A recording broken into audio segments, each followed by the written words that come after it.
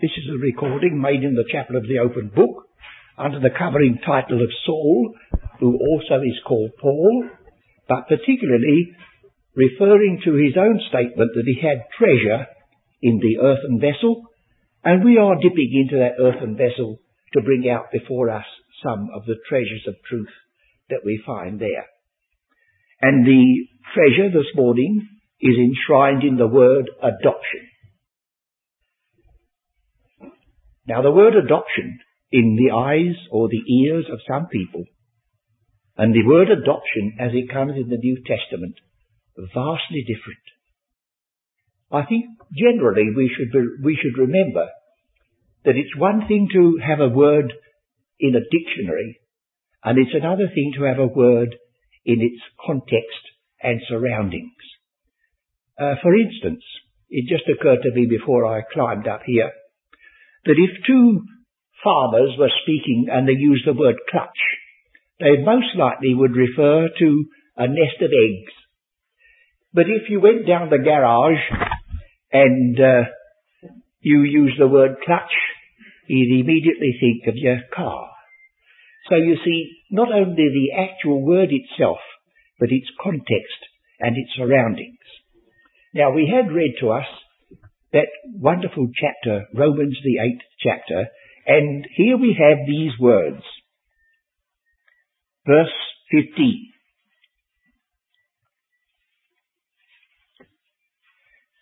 Romans the 8th chapter, verse 15. For ye have not received the spirit of bondage, again to fear, but ye have received the spirit of adoption, whereby ye cry, Abba, Father. Well, it's obvious that the one who wrote that verse put bondage over against adoption. Well, now, we would not immediately think of the word adoption as being in contrast to slavery. For thank God there are some evils which have not been allowed to multiply in this country. You go back to the history of Rome. There were free men and there were slaves. And he's contrasting the slave with the one who has the spirit of adoption. So you say, well, why say adoption? Because the adoption sounds like a sort of a Dr. Bernardo's home where they look after poor little children whom nobody loves. And no, we are entirely wrong, you see. We've got to get down to this word and its usage and the way in which it was employed in the Apostles' day. We shall find it something much more important than that. One of the first things perhaps we ought to do is to think of the word, or to look at the word as originally written by Paul. Of course, he didn't say adoption. The word he used is huiothesia. Well, you say, well, what does that mean? Well, it's made up of two parts. Huios is the word son. It's used of Christ, the Son of God. Huios is the word son. Thesia is from tithemi, to place. And it means to place a person in the position of a son.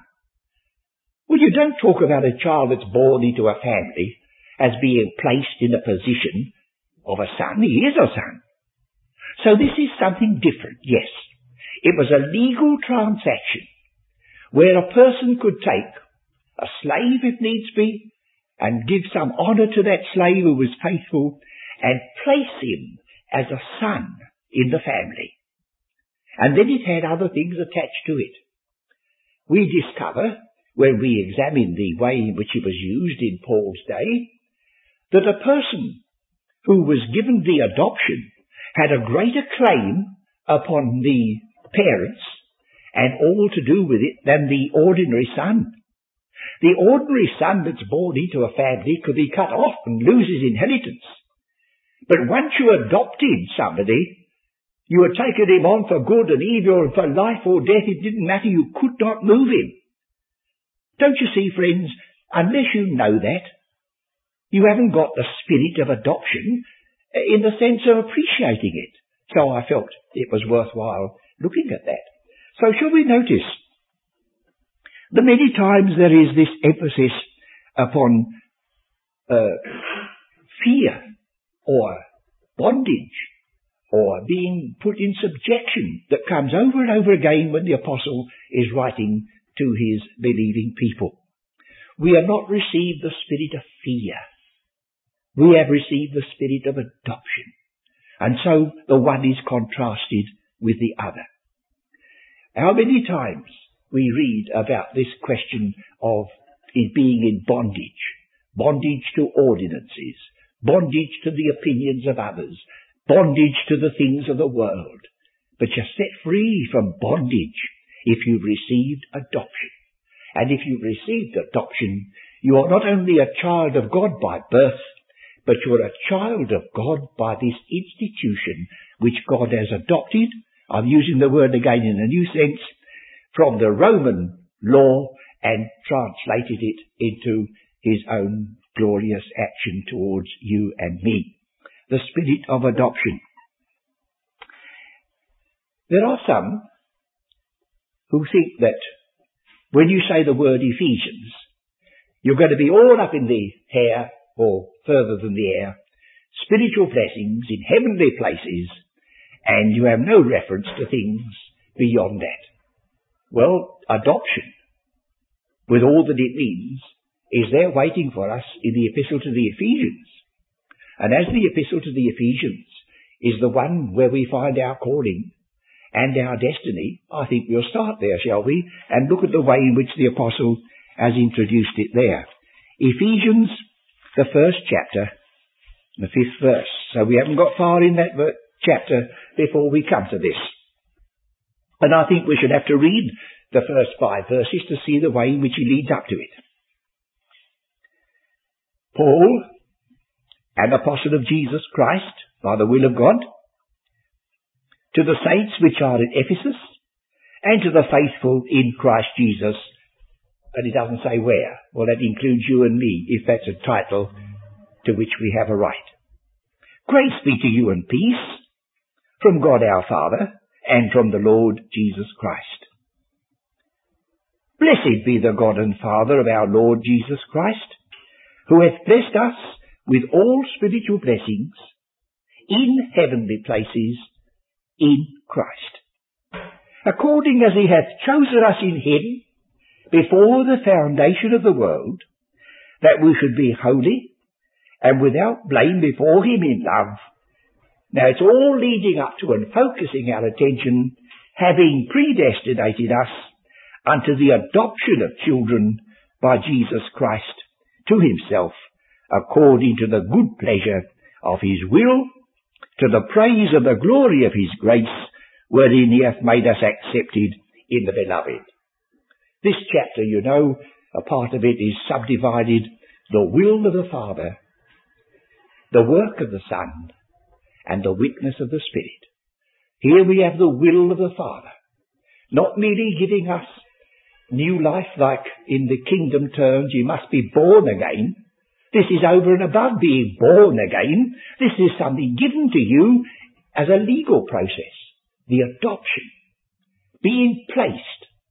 The word place at the end of the word diathesia is translated to appoint somebody to an office or ordain someone to an office. They're appointed or ordained, and this one says predestinated.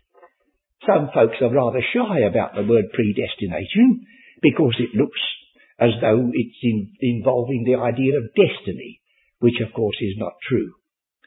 Our destination this morning, when we were at Beckenham, was to get to the chapel. But there was no destiny about it or fate about it. That was our destination. And predestination is made up of 2 parts, pro beforehand, and the other word gives us the word horizon, the little mark that you imagine you see dividing the sea and the sky.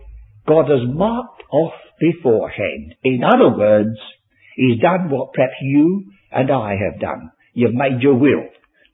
If you haven't got anything to leave, it doesn't matter. But if you've got anything at all, don't wait till it's too late and upset all the family afterwards. God has done it. He's made his will.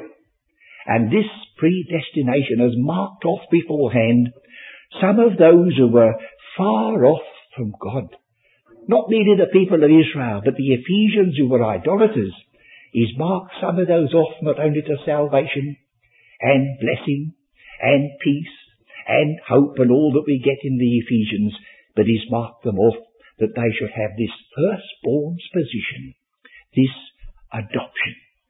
Well, now we go a little further with this to get an idea. In chapter 4, verse 30, we have another expression that we want to remember. Grieve not the Holy Spirit of God, whereby ye are sealed unto the day of redemption. You have been already sealed. We have not reached the day of redemption. That's the day which redemption covers body, soul, spirit and everything. We've got the foretaste now. But you're sealed. So here's something that's been planned beforehand, something which has been done by God at the time, and the seal is the seal of the Spirit. So that's where we come in, friends, if we believe God. This adoption is a part of what Christ has purchased for us. And I felt it was one of those treasures we should lift out at least and give our attention. You do know, of course, in the Epistle to the Romans, we have an outer and an inner section. The outer section starts with naturally chapter 1, and it goes back as far as Abraham. But the inner section starts in chapter 5, and it goes back in the 8th chapter as far as Adam. And there we have God planning before man fell, that he would have some who were not only children born and begotten of the Spirit, but he should have some who would be placed in their position as sons in the adopted sense. So I think perhaps we'll turn to Romans the 8th chapter again to notice one or two other features. Romans the 8th chapter, verse 15. The Spirit itself beareth witness with our spirit that we are the children of God. Oh, verse 15 I've missed out. For ye have not received the spirit of bondage. You see, here's the contrast which we're looking at. No longer slavery, but freedom. This has that meaning, of course, to these people in a sense that it cannot mean to us because we haven't been shackled and put in the same position as slaves as these were, although sometimes we get apparently very near to it. For we have not received the spirit of bondage, again to fear, but we have received the spirit of adoption, whereby we cry, Abba, Father. Now, why does he put Abba in there? Why doesn't he simply say, whereby we cry, Father? I doubt whether anybody in this little congregation has recently said Abba. You see, it doesn't mean what it meant in those days to us. But there's a law that you can discover in the Roman law that no slave could ever use the word Abba. It was reserved for a free man. So if you've never used it, you use it in spirit. You can approach God in a sense that no person in bondage and slavery, either physically or in spirit particularly, can do. So there again, you see, the word has more meaning in it than, first of all, on the surface when we begin to dig into its origins. And so we have this emphasis on and then in the 17th verse, we have this statement. If children, if we've already become sons of God, what's the next consequence? Well, it says, if children, then heirs of God. Well, of course, that doesn't always follow in every daily life. I mean, I was a child of my parents, but the only inheritance I got was a memory of love and very little else, because there was nothing to inherit. But in our case, our Father is the God of glory. And he says, if you're adopted, you become heirs. This is to an inheritance. And so we read here, if children, then heirs. And he doesn't stop there. He says heirs of God, because some children inherit that which is not to their advantage. Heirs of God. And then he goes further and he says, not only heirs of God, but joint heirs with Christ. This is marvellous, isn't it? If we have this adoption, we're joint heirs with Christ. We make up a new company of those who have been set free and given this glorious privilege. He gives a qualification, if so be that we, where am I? Oh yes, joint heirs with Christ, if so be that we suffer with him, that we may be also glorified together. He means to say that it won't be all roses all the way in this life, but that's only for a time. And these things are an accompaniment because you're in a world which is antagonistic to God and his purposes. So we have, again, in verse 23, and not only they, but ourselves also, which have the first fruits of the Spirit. Having this position in Christ, we're anticipating already in this life the glory that's coming. Sometimes we forget it a little bit. You see that I have to hobble across and be helped up into this pulpit, and very often I forget, I must admit, the glory that's coming by the pain that's present. But he says, well, that's this life. But you think of what's at the end of the journey. It'll help you along. And so he says, we know that the whole creation groaneth and travaileth in pain together until now, and not only they, but ourselves also which have the first fruits of the Spirit, even we ourselves groan within ourselves. What are we waiting for?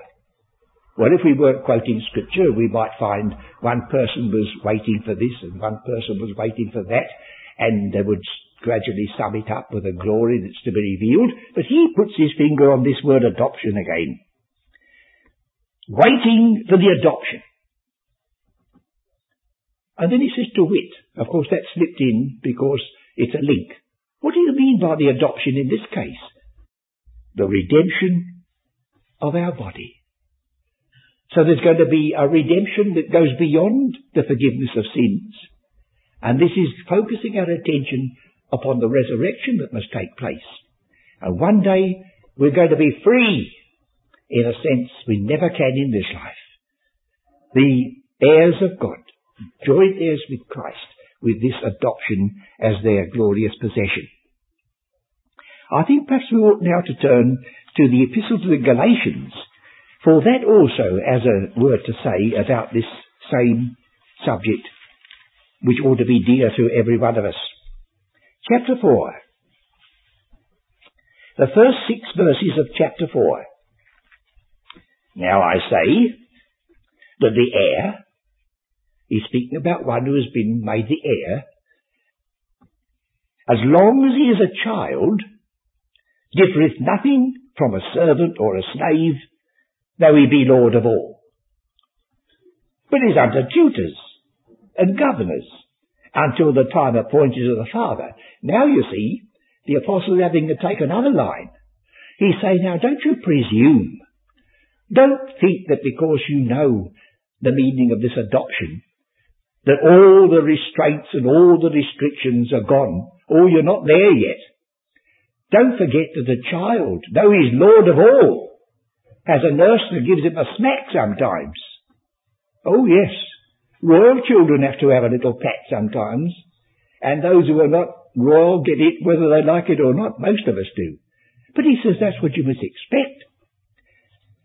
But he's under tutors and governors until the time appointed of the Father. Even so we, when we were children, were in bondage.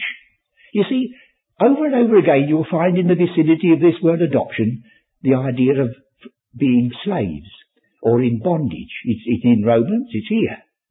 That gives you the sort of atmosphere in which the word must be considered, not merely its dictionary term. Even so we, when we were children, were in bondage under the elements of the world. The elements of the world are the basic ways in which you must behave yourself, but sometimes they become crippling because they are not quite in harmony with the will of God. But when the fullness of the time was come, God sent forth his Son, made of a woman, made under the law, to redeem them that were under the law, that we might receive the adoption of sons. So again, you see, it's all looking at freedom from legalism. It's standing at last on your 2 feet as a child of God, being placed there by God in his grace. To redeem them that were under the law, that we might receive the adoption of sons. And because ye are sons, God has sent forth the Spirit of his Son into your hearts. Here it comes again, crying, what? Not merely Father, but Abba, Father. See, the man who wrote that and the people who read that knew what I just said to you, that no slave was permitted to use that word Abba. It was so sacred in the estimate of those who used it that it was reserved for those who were free people. And so here. Isn't that a sort of a thought to us too? We come into the presence of our Father in heaven, because we are children of God, not merely by new birth, but because of his grace in lifting us out and giving us this position as the adopted ones in his family, and if the adopted, then they are heirs. In chapter 5 of this same epistle to the Galatians, we read these words, Stand fast, therefore, in the liberty wherewith Christ has made us free, and be not entangled again in the yoke of bondage. Always so concerned that those who have been given this honour by God, of adopting them into the family of faith, and lifting them out of the supervision of tutors and governors and giving them into the hands of Christ. Oh, don't go back and put yourself under this or under that or under the other. Behold, I, Paul, say unto you that if you be circumcised, Christ shall profit you nothing. And that, of course, was a great trouble in the early days because of their association with the people of Israel. But it has its parallels in so many things today that can be imposed upon the children of God. So there we have this emphasis on the word liberty. Chapter 5, verse 1. Let's look at 2 Corinthians chapter 3:17, just to get another glimpse.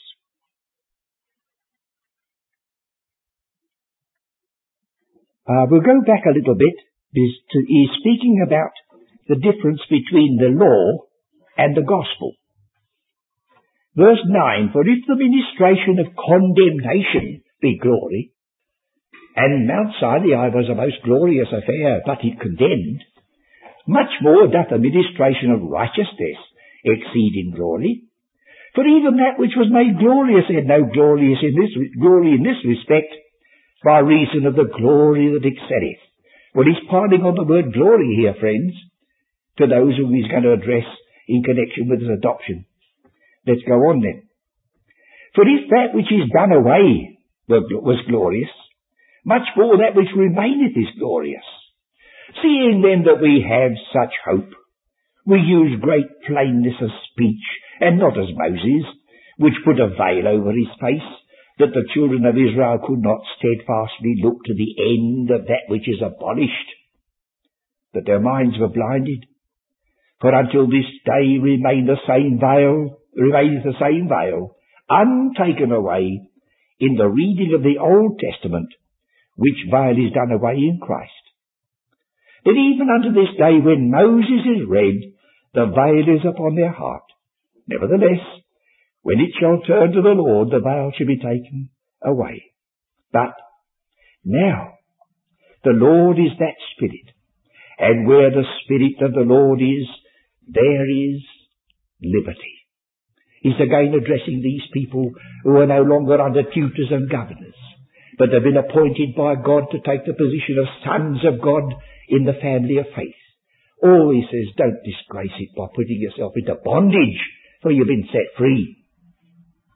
Now the Lord is that Spirit, and where the Spirit of the Lord is, there is liberty.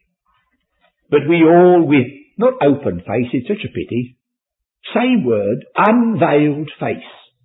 The contrast between Moses. Moses put a veil over his face so that the children of Israel should not see that the glory was passing away. But we have a glory that remains and abides. And so we all with unveiled face, beholding as in a mirror the glory of the Lord, are changed into the same image, from glory to glory, even by the Spirit of the Lord. These terms, I must admit, they don't yield their teaching immediately. They need a great deal of comparative study. I'm just reading them for what we can get out of them at the moment. And if you will look again at the epistle, say, to Colossians chapter 1, verse 27. Colossians 1:27.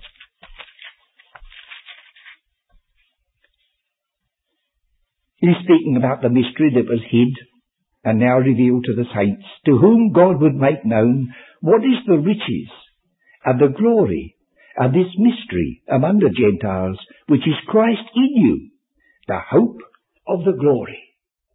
So all these things belong to this high and wonderful calling in relation to the folks who are not really born again in that sense, but are appointed to this dignity of sons.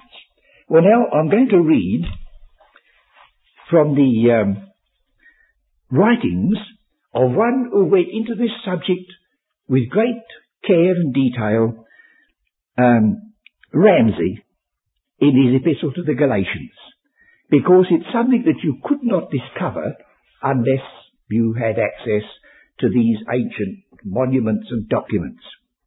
The idea that they who follow the principle of faith are sons of Abraham, whatever family they belong to by nature, would certainly be understood by the Galatians as referring to the legal process called adoption. You see, the Galatians were not descendants from Abraham, but they were told that they were sons of Abraham. Well, as they practiced this method of adopting somebody who was entirely outside the family, they would immediately realize that God was doing the same. Adoption was a kind of embryo will.